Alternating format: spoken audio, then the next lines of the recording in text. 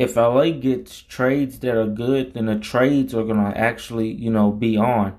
So don't rush these trades. If you do decide to get trades, or if you do decide, or if other teams decide, basically, because it is up to other teams, if they decide to basically give out trades, or trade with LA, I should say, then the trades are going to be on. But you can't rush them in LA. You can't get rushed either, if that makes sense.